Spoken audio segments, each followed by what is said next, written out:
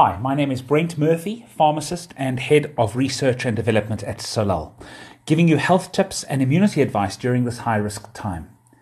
In the Stay Well with Solal segment, I'll be discussing face masks. Now, there's been a lot of debate as to whether members of the public should or should not be wearing masks. Up until relatively recently, the advice has been don't wear masks at all, because all that masks do is prevent you infecting others, but does nothing to prevent others from infecting you. And therefore, you should only wear a mask if you are sick or ill, not to prevent you from being infected by others. Now, if this was actually true, it's a little bit of a white lie, you see. If it was actually true, then doctors and nurses wouldn't have to wear masks when they are treating the sick, because because masks wouldn't protect them from somebody else who's infected.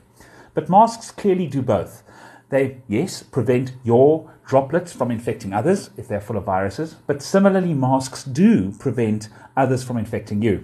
And that's why doctors and nurses and healthcare workers have to wear them when they're in hospitals surrounded by people who are ill. The problem has been is that there's a short supply of both surgical masks as well as the N95 respirator masks, which are the really powerful surgical masks. And as a result, governments around the world have been wanting to keep these for the very ill, or alternatively for doctors and nurses that are treating the very ill, but not for everybody around in the man in the street. And as a result, the World Health Organization and the Centers for Disease Control and our South African government also did not recommend the use of wearing a mask for the general population. That has actually changed quite a bit. The Centers for Disease Control is actually now recommending the use of fabric masks made out of fabric for healthy populations to wear. And our government itself has also changed its advice. On the government website, they're now recommending the use of fabric masks for people to wear when they go out in public, particularly if and when lockdown ends, because people are going to be surrounded by a lot of other people potentially with the COVID virus. And these fabric masks do offer some protection.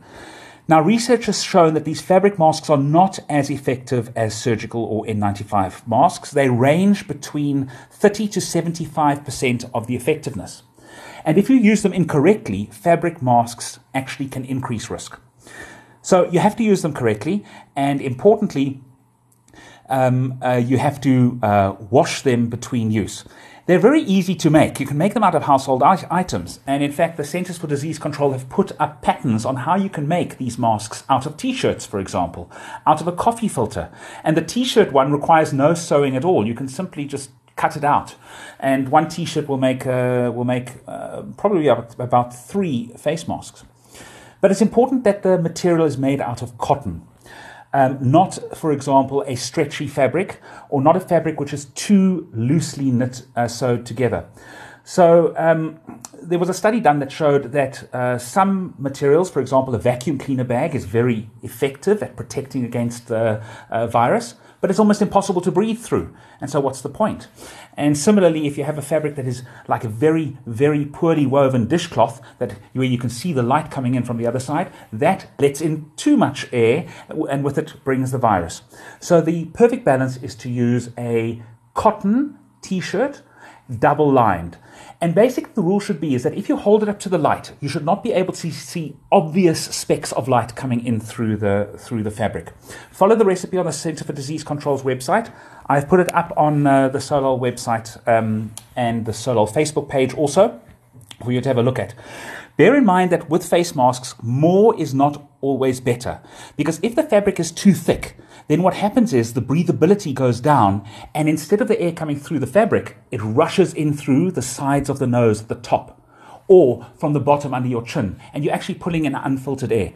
So make sure that your mask is made out of a cotton T-shirt, which you cut up, or a cotton pillowcase, or a cotton dishcloth, folded double according to the patterns that are going to be put up on the Solal Tech website. Go to facebook.com, www.facebook.com/Solaltech, SOLALTECH, and you will see a post there where we've put up the face masks.